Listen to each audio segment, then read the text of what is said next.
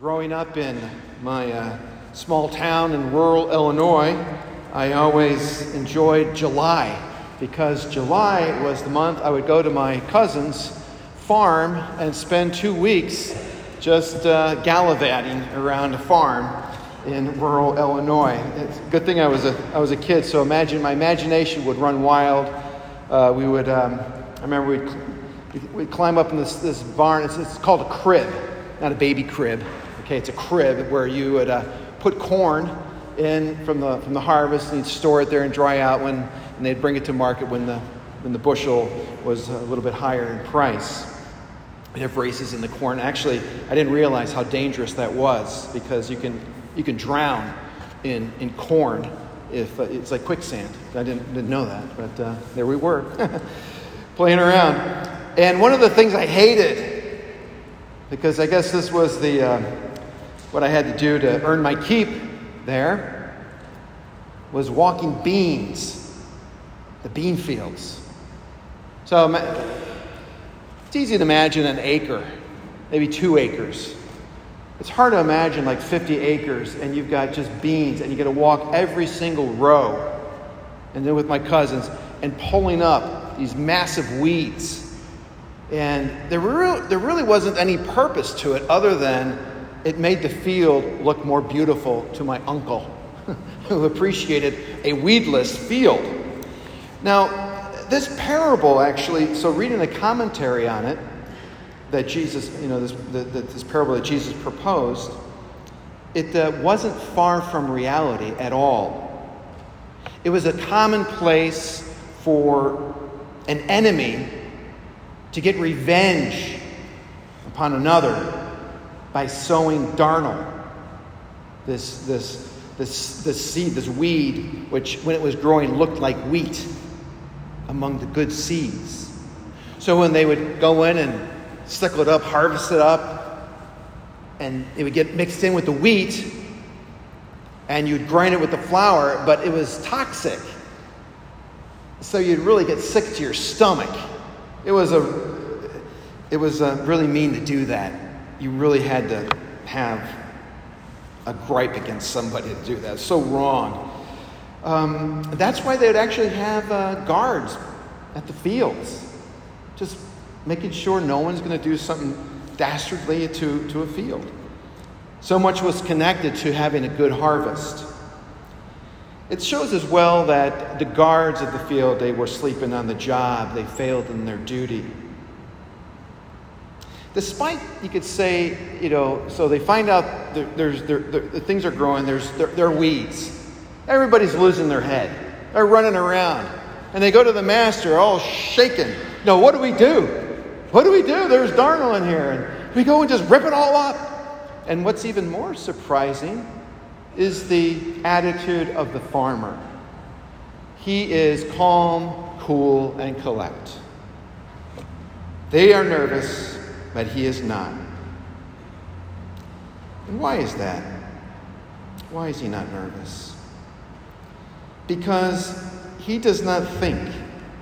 He knows that the weeds are not superior to the wheat. The wheat will outgrow the weeds. The good is stronger than evil. The wheat has the power to thrive. In our age, we can sort of have kind of a reaction to evil when we see it. We're not made for evil. That's why we react. But it can trigger us into a reckless compulsion to purge evil prematurely, you could say, because we're trying to keep up with our notions. But I think there's something that can help us to cool our jets when we see things. It's that we're all sinners. We are all sinners. And we experience within our nature all the time the weeds and wheat. We experience darkness We experience light. And something I say this frequently in confession when to the penitent, because it's true. Sin does not define us. We live in a world where sin defines each one. You are your sin. But that's not true. What is true is that God's mercy defines us. It is God's mercy who claims us as his daughter, as his son. His mercy endures forever. So this farmer knows his crop well. He's not intimidated, as I said, by the darnel. God is not intimidated by our sin. He has already vanquished it on the cross. So in this parable as well, Jesus is telling us how to be patient. Patient. First and foremost, with ourselves. How often we want to change, and it doesn't seem like we change. I go one step forward and there are 3 steps back, and am I ever going to get ahead? You might wonder, even the thought would, why did God just, when he saved us, just make it easy? The journey. It's all about the journey with the Lord. It's the ebb and flow with the Lord. When we make a mistake, he's not putting his hands on his head there in heaven, saying, come on. Would you get your act together? He's not saying that. He's just saying, come to me. I will make you well again. Come. Come into my heart.